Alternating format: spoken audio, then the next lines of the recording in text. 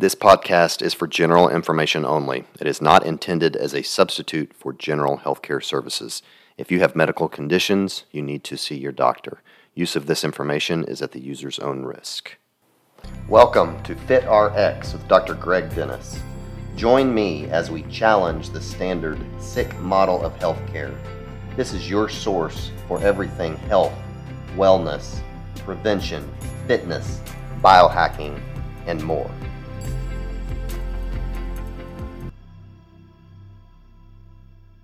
Hello, everyone. Welcome to another edition of FitRx. I'm your host, Dr. Greg Dennis. And if you have listened to this podcast, you know that I am very interested in anti-aging, and we've had a lot of episodes about different things related to that. And so I have another guest today to talk about some anti-aging. His name is Greg McPherson. He is a biotechnologist, cellular health expert, and author. I'll let him tell you kind of more specifically what he does. But he wrote a book called Harnessing the 9 Hallmarks of Aging, which we're going to get into today. And he really gets into a lot of the physiology of what causes aging. And so we'll talk a little bit about that and maybe what we can do to slow some of that down. So, Greg, welcome to the show. Thank you, Greg. It's great to talk with you. Yeah. And as you can tell, he's not from around here. So Greg, tell us just kind of more about you and what you do and just how you got into studying about, aging and the aging process. Yeah, absolutely, Greg. So calling from New Zealand in Auckland on a reasonably mild winter's day, and calling from the future. It's tomorrow your time where I am. I'm a pharmacist. I've been in the pharmacy game now for 30 years or thereabouts, but the last decade I've actually sort of left the pharmacy and got into biotechnology, and have been working in the area for 8 years to do with mitochondrial health, and we got very, very interested in going down the rabbit hole and understanding how these mitochondria, which are our cellular batteries, work and then don't work as we get older. And in the last couple of years, I've started a company called SAW Laboratories. And the purpose of this company is to challenge the way that we age and just help people just look at how they're doing it, because we can do it a whole bunch better if we do it quite consciously. And there's just amazing insights and technology now that we can harness to just understand and just age better than previous generations. So SAW Laboratories is a health company, and it's essentially we have a range of products that just help with aging. But you're just winding it back a bit. The reason I started SAW was that I wrote a book about aging, and that book, as you said, was Harnessing 9 Hallmarks of Aging. And that actually came from a paper called The Hallmarks of Aging, which was published back in 2013. And it really it was just a fantastic paper because it outlined 9 areas of our cells that age. And they identified those 9 areas in that each of them had to happen naturally as we age. And if you went into the lab and made them worse, then it sped aging up. And if you went in and made them better, it actually slowed the aging process down. So I got pretty excited when I read that paper, because as a pharmacist, you look at these things going, well, actually, this is not just places in our cells that age. It's actually places that we might be able to stage an intervention in and actually modulate aging. And so that paper was packed full of interesting but really complex subjects. So the book was really my attempt at making that available to the rest of us. So, you can look at those insights and understand what's happening at a cellular level around aging, and then take some habits into your life, which will compound over time and help you age better. Well, very nice. Well, let's get into the book, because there's a lot to cover. You go through a lot of stuff in the book. But first, so I want to ask, in your research, and you have a chapter about this in the book, how long do you think people could live? Yeah, right now, I think we know that humans live up to 120, and there are some good examples of that. But really, it's not so much about where that could go, because I actually think we may actually be able to quite significantly extend that. It could be 150, it could be 200 years. And that's not with technology that we've got available to us now, but it's certainly what's on the horizon. But I think each of us can look to extend our health span, which is the amount of time that we spend in good health, out from the average, which is 63, which is a confronting number because it's awfully close for a lot of us, out to 73 or 83, and that's really what it's about. It's not about sort of adding too many more years. It's about just the extra years in good health. So I think I think we could all turn up at 100 feeling fairly good if we adopt some of the practices that are unpacked in this book. Sure. Okay. Well, let's get into that. So my listeners should be familiar with health span versus age span. You talk a little bit about that. Obviously health span is improving the years that we are alive, because there's no sense in living to be 100 if we're going to be debilitated for 15 years of that. So really what we want to do is extend the health span so that we're healthy up until the very end. And so let's just get into the hallmarks of aging. And so again, listeners may have heard us talking about this somewhat, but the first hallmark that you talk about is genomic instability. And so just kind of talk about what that is and maybe why that impacts the aging process. Yeah, absolutely, Greg. So genomic instability relates to how stable our DNA is. And our DNA breaks up to 100,000 times per day in every single cell in our body, which is just quite a mind-boggling number. And it's nothing to worry about because we've got incredible mechanisms which monitor our DNA and stick things back together and repair them every day. But over time, things break that many times, you're inevitably going to get errors that pop up. And so And they believe the rate that happens is actually the primary driver of how fast we're aging. So, you can accelerate it by getting out in the sun and getting lots of UV exposure, which just puts a phenomenal stress on our DNA. And you just have to look at the back of your hand and then compare it with the inside of your wrist to see the difference and what DNA damage can do to cell function, essentially. But there's also other things like stress and oxidative stress in our diet and our exercise, which actually all influence how well our DNA is working or not. So, the good thing is all these things are within our influence, and we can take the pressure off our DNA. And it's all those good things that I'm sure you talk about with your audience around exercise and diet and mindfulness. These are all things that we can do which actually have a material impact on our DNA age, so to speak. Yeah.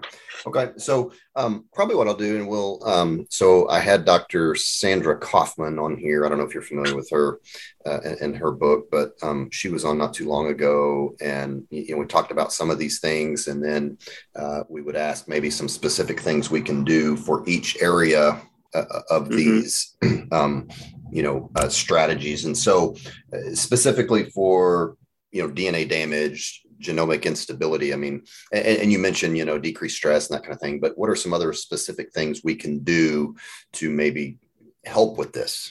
So obviously things like vitamin D. And so there are certain supplements that we can take, which help curcumin, and like methyl donors, which just help our DNA repair. We obviously take antioxidants, which can reduce the level of oxidative stress within our DNA. And we can support those little proteins called sirtuins, which they call them the guardian of the genome, but they're just particular proteins which are involved in just monitoring our DNA and repairing it. And obviously a key molecule there is NAD, which is, and we can take precursors like NR and NMN, which help boost those levels of NAD. I'm sure your audience know about NAD, but what I found out recently is apart from water, NAD is the most abundant molecule in our body. And from our 40s, actually, it starts to drop precipitously. So it's something that if we can top up, we should, and we can top it up by exercising and encouraging just healthy living. But we've also now got supplements that we can give it a boost with. And then the last thing, Greg, is a new molecule which I'm really excited about, called hobamine. And hobamine comes from Himalayan Tartary buckwheat, And hopamine is a molecule which actually prevents the downstream damage from oxidative stress. And it's really the first time that we've been able to do that.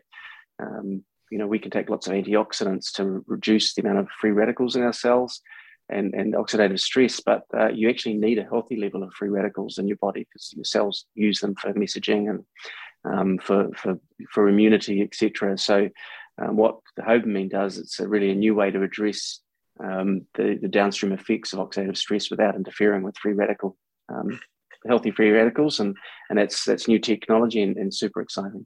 Going back to sunlight, you mentioned sunlight can accelerate some of this damage.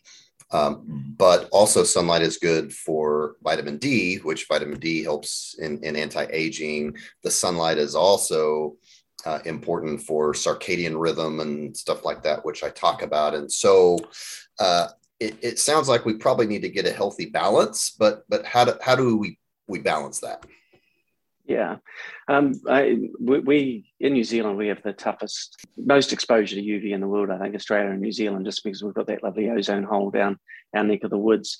And so what I recommend is that you get your light exposure, your sun exposure between like 8 and 10 in the morning and between 3 and 5 in the afternoon, and avoid that super intense sunlight in the middle of the day. And then when we do that, then we're getting all the vitamin D that we need. Sounds good. So hallmark number 2 is telomere attrition. So remind the listeners, if you will, what telomeres are, and then maybe the importance of that in aging, and then how we can maybe slow that process down. Yeah. So if you imagine a shoelace, which is about 2 meters long, which is actually how long your DNA is when you stretch it, or 6 feet end to end, stretch it out. So if you've got a shoelace, quite often you've got a little cap on the end, which I forget exactly the name of what it is, but it's a little plastic cap on the end of your shoelaces, and it's designed to stop your shoelace fraying. And so the telomeres are essentially that. They're part of little caps on the end of your DNA, and they play a really important role because each time your cell divides, those telomeres get a wee bit shorter, and by the time your cell's got divided around 50 times, it's something called the Hayflick limit. And it differs between cells and cell types, but sort of on average, that's kind of the amount of duplications your cell has. Then your Hayflick limit, your telomeres shrink to the point where the cell actually can't divide anymore. It kind of puts a handbrake on the cell, and that's really useful because that's kind of when it's time for that cell to be moved on, because it's at risk of having running into challenges, maybe having some errors pop up. So your telomeres play that role, and no doubt numerous others as well. And you want to have longer telomeres because they're associated with a healthier life. If you had a twin or a sibling, and both of you had a heart attack on the same day, the sibling will, with the longer telomeres, has actually got a better health outcome. And so it's good to keep your telomeres nice and long. You can do that through, again, taking supplements like vitamin D and just looking after your cells, reducing stress. But the other thing which is really interesting is mindfulness. You can actually modulate the length of your telomeres by having a practice of meditation or mindfulness, and you can measure it. So it's one thing to build into your anti-aging strategy is actually mindfulness, and amazingly you can actually measure the impact on your cells. Hallmark number 3 is epigenetic alterations. What do you mean by that? Yeah, so if you think of epi means on or around, and genetic is your DNA. So our DNA is the code that's in our cells that is essentially our genetic destiny, but it actually only accounts for 20% of that destiny. The rest of it are the switches that are on your DNA, which determine what genes are being expressed. And we've got 200 different types of cells in our body, and they've all got the same DNA in each cell. And what makes a liver cell different from a skin cell is the genes that are turned on, and that's the epigenetic process of essentially determining what genes are turned on and off inside your cell. And what's exciting is that that's a very plastic process. If you live a healthy life and follow good principles, then you turn all the switches on, which are for longevity, essentially. And the purpose of this epigenetic system essentially is that it senses our environment, and it turns genes on that help us survive in whatever environment we've got. So, I've got perhaps a cousin in Alaska who's out there in the colder bunch, and I've got a brother in the equator. We're going to have a slightly different environment. So we're going to have slightly different genes turned off and on that suit that environment. And so that's kind of how our body adapts to the environment that it's in. And what happens over time is that some of these switches get turned off and on, and things get up a little bit muddled. And so we might ultimately end up with a skin cell that's a wee bit confused in our 60s and 70s and thinks it's a wee bit of a heart cell or a liver cell, and that compromises that cell's function because it's not, it's slightly confused. So epigenetic alterations just describes the effect of that confusion as we age. And I think David Sinclair talks about it as being very similar to perhaps a CD getting scratched. And when we're first born, all that information, all those epigenetic switches are turned on perfectly. And so that information is very easily to read. That music is nice and clear. But as we get older, there's a few scratches on that CD and the music drops out. And that information, just has effect on how well our body operates and our cells operate. Unfortunately, I don't know about there where you live, but I'm sure it's probably similar. But here we really live in a toxic environment. The air we breathe, the water we drink, the food we eat, whether that being a lot of processed foods, even if you're trying to eat healthy, there's still, a lot of Roundup on the vegetables and preservatives, in the meat. And so, I know all those things contribute to epigenetics. And so how can one prove all this? Yeah, it's so difficult. You're absolutely right that we live in a really toxic environment. But on the flip side, we actually, even if we didn't have pollution, we live in life is toxic, right? And oxygen in high levels is toxic. Sunlight is. So our bodies can adapt to it. And so as long as we're not overloading our body, then we're actually we're okay. And we want to minimize all the toxins in our lives and eat clean and just try and live in an environment where there is less, because the less insult we have, the less challenges we're going to have.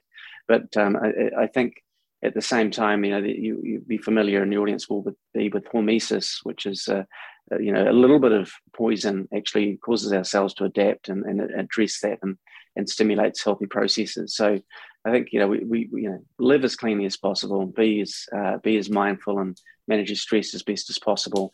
But there has always been pollutants in the system. Okay, so next you talk about loss of proteostasis, and you describe what heat shock proteins are, and so what are those, and just talk a little bit about proteostasis and the importance of that. Yeah. So proteostasis is essentially a scientific term which just talks about keeping our proteins in good working order. And most people think of proteins as just, what are in your muscle, but they're actually they're in every cell, and they're the tiny molecular machines that just make everything work. They're enzymes. They're just remarkable little molecules that have specific purposes in our cells. And like everything that works in our world, they break or they get a bit of junk attached to them and they don't work. So our body has an incredible mechanism, just like we look after our DNA and monitor it. Our cells have processes that identify when a protein's not working particularly well, and will through a number of mechanisms. So heat shock proteins, for example, which were identified because when we go under pressure and we have stress, proteins need some support to make sure they keep working. But what we've got is this thing called autophagy, and which can be as little as basically clearing out a protein, or it could be clearing out an entire cell. So what we can do to support our proteins is trigger regular autophagy, and we do that through certain supplements, by eating some certain vegetables. But exercise, that's probably the biggest thing we can do, is absolutely exercise. And of course, the other thing, Greg, is fasting. When we get the opportunity to get a little hungry, our body flips from a little switch called mTOR, and that when we flip that switch to mTOR and we don't eat for a wee while, our body goes into housekeeping mode and starts to actually look for proteins which aren't working well and break them down and recycle them, and perhaps get a little bit of energy in the process from it. And then when we eat again, then those proteins are rebuilt, all fresh and new and shiny and working well. But the biggest disease that we know really well that is associated with proteostasis is Alzheimer's disease. We have these proteins called beta amyloid and tau proteins in our brains and our neurons, which get a little jumbled as we age, and we all have to deal with it. But that's really the body struggling with proteostasis. And unfortunately, with certain proteins, when they break down, they're very difficult for our bodies to actually remove and clear out. And when they build up, that's when we get some problems. I've mentioned this before, but I know one way to increase heat shock proteins is through sauna therapy. You mentioned exercise, which is obviously another one, but I'm a big sauna guy. Have you found that in your research as well? 100% Greg. Yeah, no, there's some really clear evidence that that heat exposure is extremely good for us, and on the flip side, cold exposure as well. So there's some good folk up in the Scandinavian countries who go and sit in saunas for 20, 30 minutes and then go and roll around in the snow or jump into some cold water. And that little bit of stress actually triggers all sorts of health-giving effects, not least that stimulating that heat shock protein. Yeah, very good. Okay, next you talk about deregulated nutrient sensing, and I don't know those are some big words there, but that's where we get into the mTOR and the AMPK system. When you mentioned mTOR, and we talked a little bit about this with Dr. Kaufman, and I've talked about it in the past. I'm interested to see what your take is on this. My take is you want to find a good balance because I don't feel like that you want to target AMPK all the time, because I'm a big advocate of building muscle. And so you want to eat some, you want to build muscle, which is obviously going to stimulate mTOR, but you want to give your body breaks. I guess talk briefly, kind of remind the listeners what those systems are, and then what's your take on kind of balancing those? Yeah, sure thing, Greg. So the nutrient sensing essentially are ways for our body to identify what nutrition we've got so that it can send it in the right direction. So, when we're eating protein, that triggers our body to assimilate those amino acids and shift them towards building muscle. But it also relates to when we have carbohydrates and sugars, what do we do with that? And so, we're just incredible machines that we sense exactly what's going on, and in the process trigger all the right ways to assimilate that nutrition and store it and whatever. So great example, of course, is having some glucose.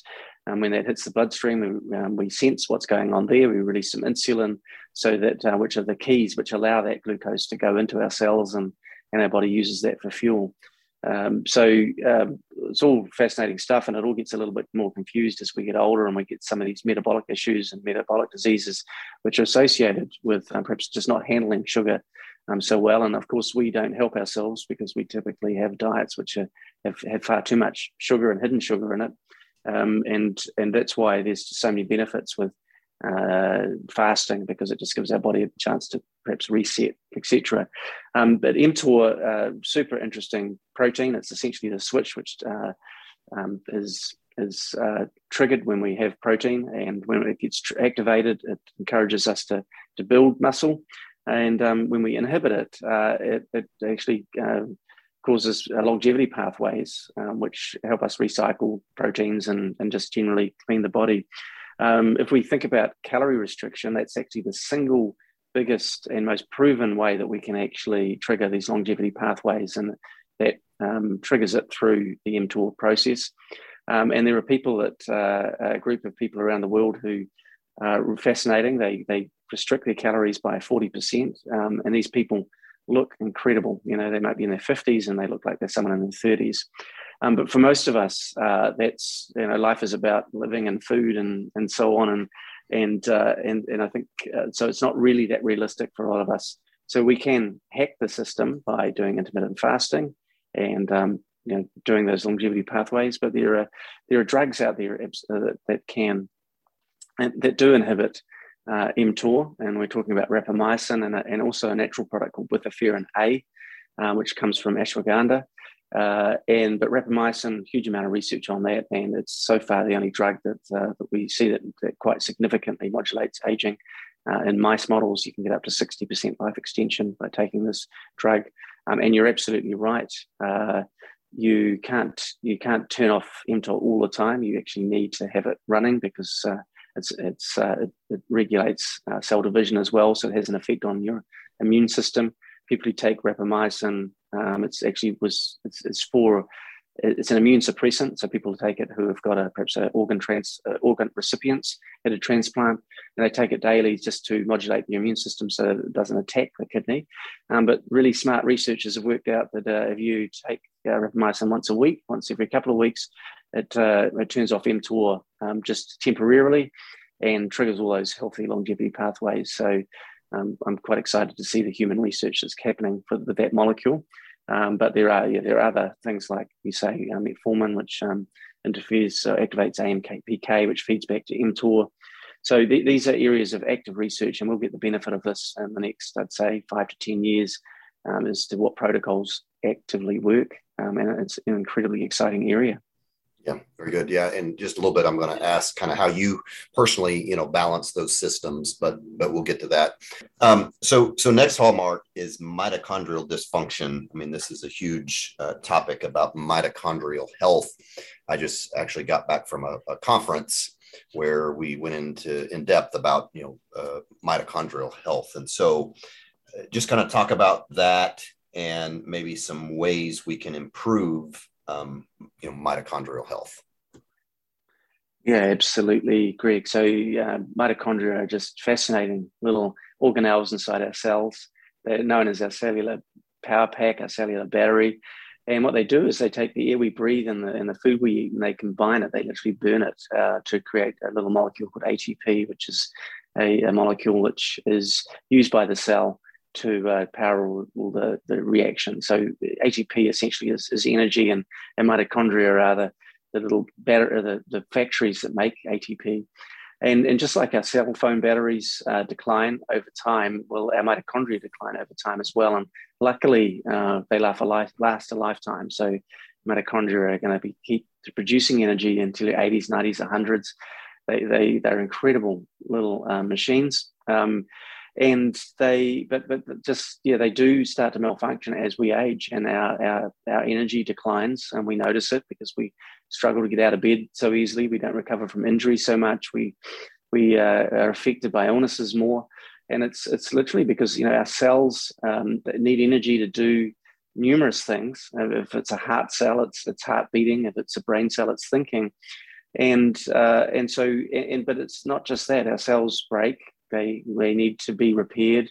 There's the rubbish byproducts which are generated in the process of doing what these cells do that need to be removed and recycled and so on. So as our mitochondria become compromised, our cells have to make a decision. Do they keep doing the main thing, or do they take the rubbish out and fix a bit of machinery? And that's what starts to not happen. So it makes a decision to leave the rubbish in and not fix things, and that compromises our health. So it's really important that we keep these mitochondria working well, and we can do it by again, all these things that we know are really good for us. Exercise is phenomenal. Making sure that we don't overload our mitochondria with sugar. When we do, then it just snaps. It just makes life very difficult for our mitochondria. And then the other thing is that our mitochondria, in the process of generating energy, generate about 95% of the free radicals in our cells, and that's all good because we've got inbuilt mechanisms to manage it. But as we get older, those mechanisms don't work so well. So our mitochondria not only start to compromise the amount of energy that we've got, but they also start throwing off more and more free radicals. And again, that just creates an environment in our cells which compromise it further. So what we can do is exercise. You can take antioxidants like CoQ10, which is a key antioxidant inside our mitochondria. But we also can take things like NAD supplements like NR and NMN, which drive those SIRT proteins that we talked about earlier. And there are 3 specific SIRT2ins that are actually very, very active inside the mitochondria. I think it's SIRT3, 4, and 5. And so, and these are the function of those enzymes are dependent on NAD. So yeah, it's just all roads point to as part of your strategy for anti-aging, making sure your NAD levels are nice and high to support your mitochondria. Yeah, very good. Yeah, I just got back from a conference. I don't know how familiar you are with this, but it was talking about intravenous ozone therapy. Mm-hmm. And that's exactly what ozone does. And it improves the mitochondrial health by increasing the NADH to NAD ratio, and then therefore it decreases a lot of the oxidizing effects, and it improves the utilization of oxygen at the cellular level. And so by doing that, it's amazing, what they're seeing with the use of ozone therapy, specifically IV ozone therapy, where they're oxygenating or ozonating your blood and then putting it back in, as far as the reversal of certain diseases and augmenting the treatment of cancers and just different things. Are you familiar with that at all? Or? I wasn't, Greg, but that makes complete sense. And there's also there's hydrogen therapy as well. I think where it's delivering hydrogen into the cells and the mitochondria is extremely useful. And infrared as well appears to be extremely good for activating mitochondria. So we're still learning so much about them. One of the most interesting papers I read, and it probably was about 3 or 4 years ago, was that actually mitochondria communicate between themselves using light. Which is just kind of getting into quantum physics and just areas which I'm sure will become clear in the future. But yeah, absolutely fascinating area. And one of the best things you can do is care and love your mitochondria, look after them. Yeah, for sure. Yeah, we're actually going to start doing, the ozone therapy here. And obviously that's not something that everybody's going to have access to, certainly that they, can do at their home. But for those that have it available, I think it's a pretty exciting thing. So, okay. If you can exercise, and which mitochondria just love, it just makes them work better and run leaner and faster. And then just sugar minimize. Like sugar is like as bad as tobacco, cigarette smoke in terms of what its effect on our mitochondria are. And so we can just get that load down as consciously as we can. Then we're going to be doing it. That's the sort of stuff you can do at home. It has a major effect on your health. Very good. So you talk about hallmark 7 is cellular senescence. Kind of explain what that is and how that contributes to aging. Yeah. So, Greg, cellular senescence describes a process which a lot of people associate with being a little older, but it's actually something that happens in our cells, in our bodies all the time. And it's essentially a mechanism for our cells to, which essentially put the handbrake on growth. And that can happen for a number of reasons. It could be oxidative stress, and it's just getting a bit much for the cell, and it gets slightly damaged. It could be cancer, or it simply is just the cell actually getting to the end of its replicative life. And so what our body does once that happens is that there's a process where it enters a phase called senescence. And then what that cell does typically is that it starts secreting a bunch of inflammatory molecules. And it does that to catch the attention of the immune system, and the immune system comes along and actively removes that cell out of the circulation. So that's all good, works well. For example, a cancer cell, or if you've got perhaps an injury where you've got a cut and cells have done and completed this tissue repair and created the scar, and then those cells need to stop working, otherwise you get over scarification. But what happens as we get older is that this process starts to actually impact on our health. That's because we get more and more of these senescent cells, and our immune system's getting a wee bit tired and doesn't pick up as many of these cells and doesn't remove them. So we actually start to see an increased burden of these senescent cells and associated inflammation that comes with it, because all these cells are trying to attract the attention of our immune system and be removed from the body. But all they do actually is end up just actually increasing the amount of inflammatory molecules in our body. And that causes disease, causes cancer, causes all sorts of problems. And some people call them zombie cells just because they are like living dead. They sit there and they pump out the skunk. They actually change shape. They can turn cells around them into senescent cells. They can turn cells in distant parts of the body senescent as well.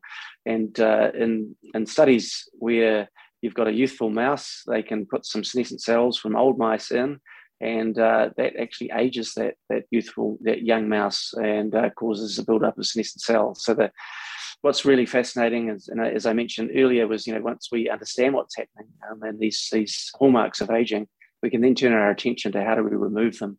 And researchers have found ways of doing that, and they have quite significant health benefits. And I think up to 10-20% life extension in certain mouse models when you remove senescent cells.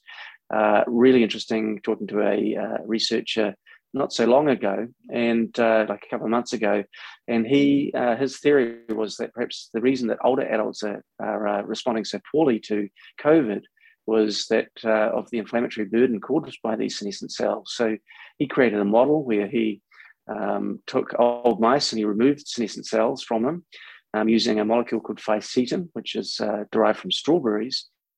And then he gave those older mice that have been treated with fisetin and those senescent cells removed COVID, or a mouse version of it. And those mice responded to COVID like a young mouse might.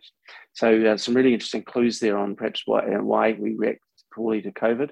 And the Mayo Clinic's actually doing trials now in humans to understand if we remove those cells, how do older adults respond to COVID. And we hope to see some data out of there in the not too distant future. And you can just jump onto clinicaltrials.gov and look at fisetin, and you'll see those trials in play.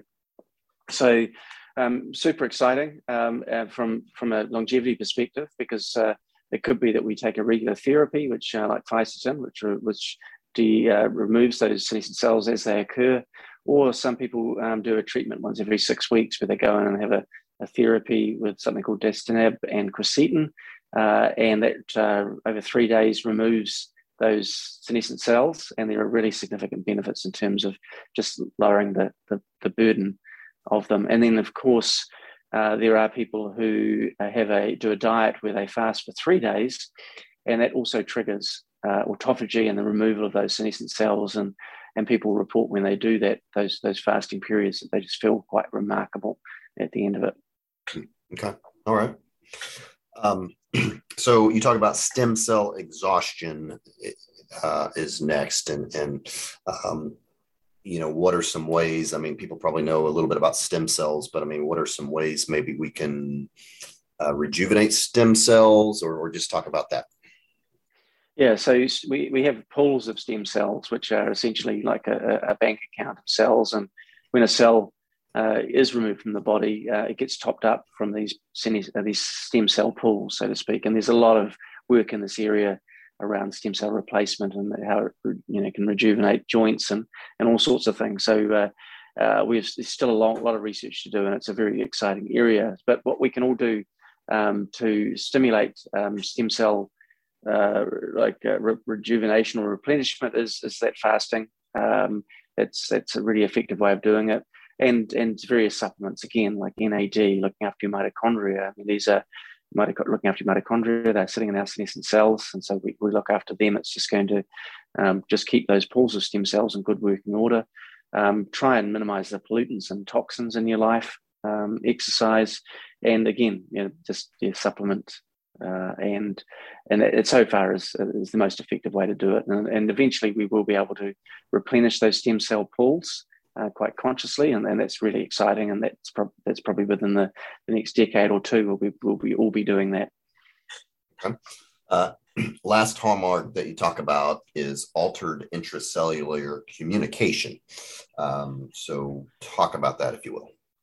Yeah, I love intercellular communication. It's almost like the internet of our body. It's actually how our body releases factors, and quite often it's through the blood.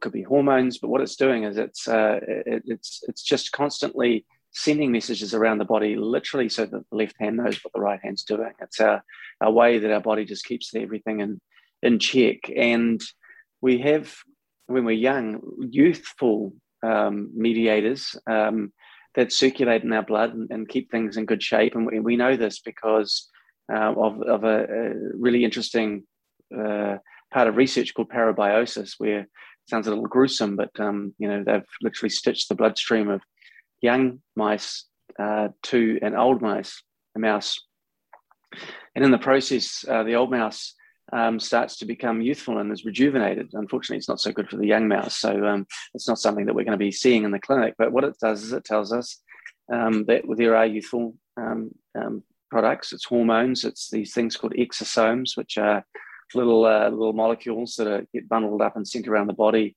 and we don't know exactly what it is, although I'm sure that we are working it out.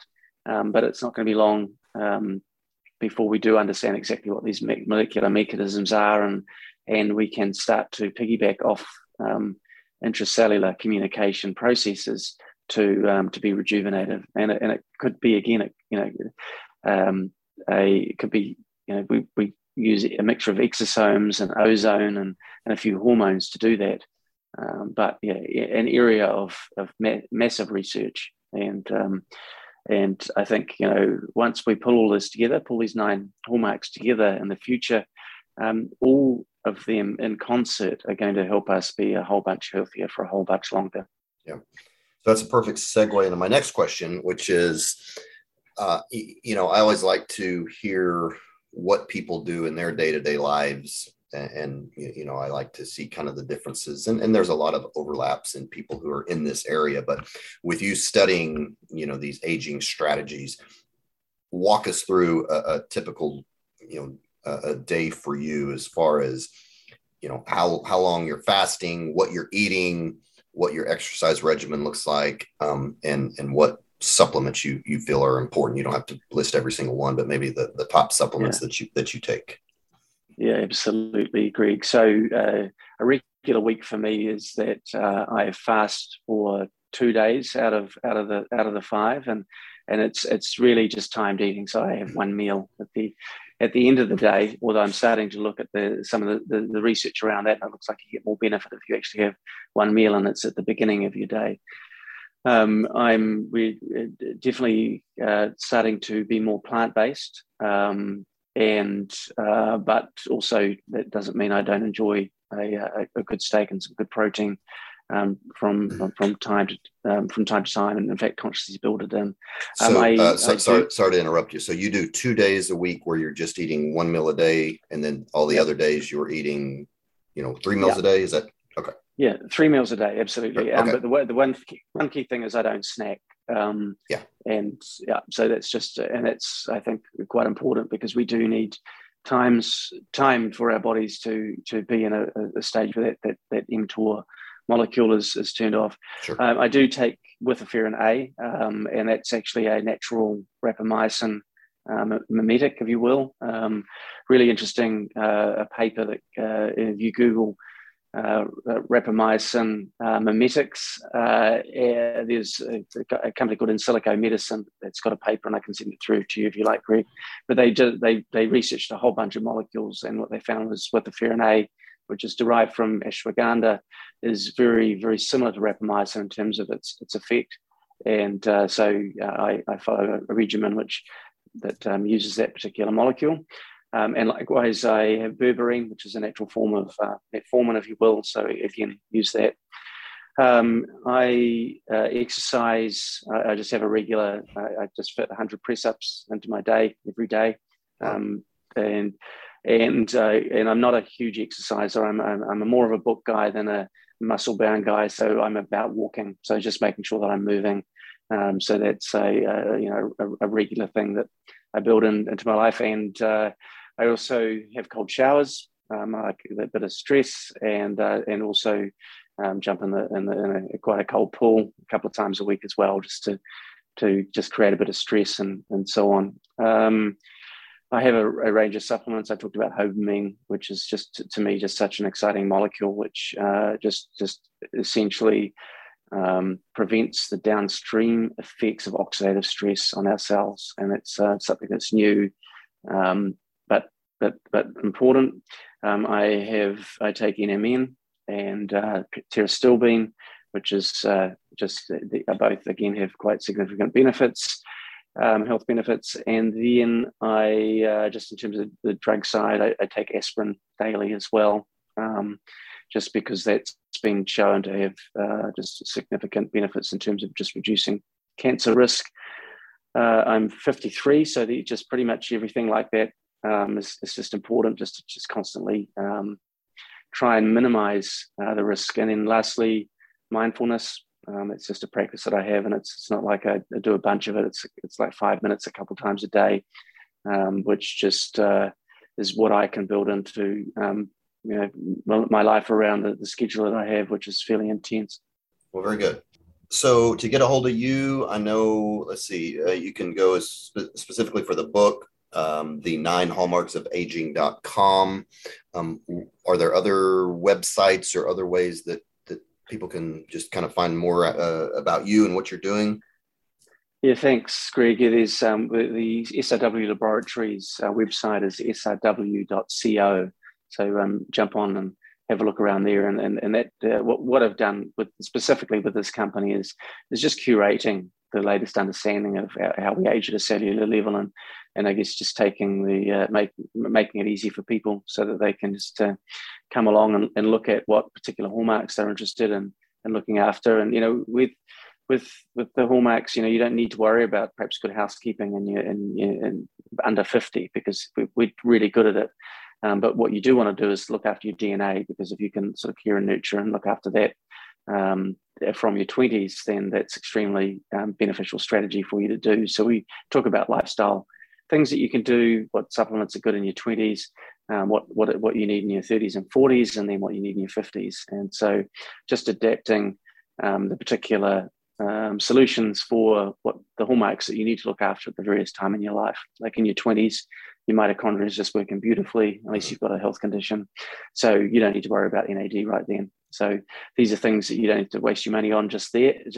So that's, we build a program essentially, which just gives you the right products, right strategies at the right time. Okay. And that's, did you say siw.co? Yeah, so it's www, S for science, R for research, W for wellness.co. SRW, okay, .co. Yeah. Okay, gotcha. Okay. And I'll put that in the show notes so people can find that. So great, thank you. Very good. Any other way you on any social media or anything? Look, I do Twitter really badly. Okay. I am on there, but I'm not the bandwidth. I'm not good at Twitter either. So the bandwidth is you got to pay attention to where you can do most things, and there are some very good Twitter people out there. So you can find me at Greg McPherson on Twitter. Occasionally I'll pop up with something interesting, but it's not going to clutter up your feed. But no, absolutely. But a great way to engage with me. So if you've got any questions, just use Twitter, please. And I'm here to be of service. Really, the whole purpose of what I'm doing is to just help people be conscious around aging and understand what's happening, so that when you just do it better, what you can measure, you can manage, and I think that's what we're all doing, right? Yeah, you bet. Well, very nice.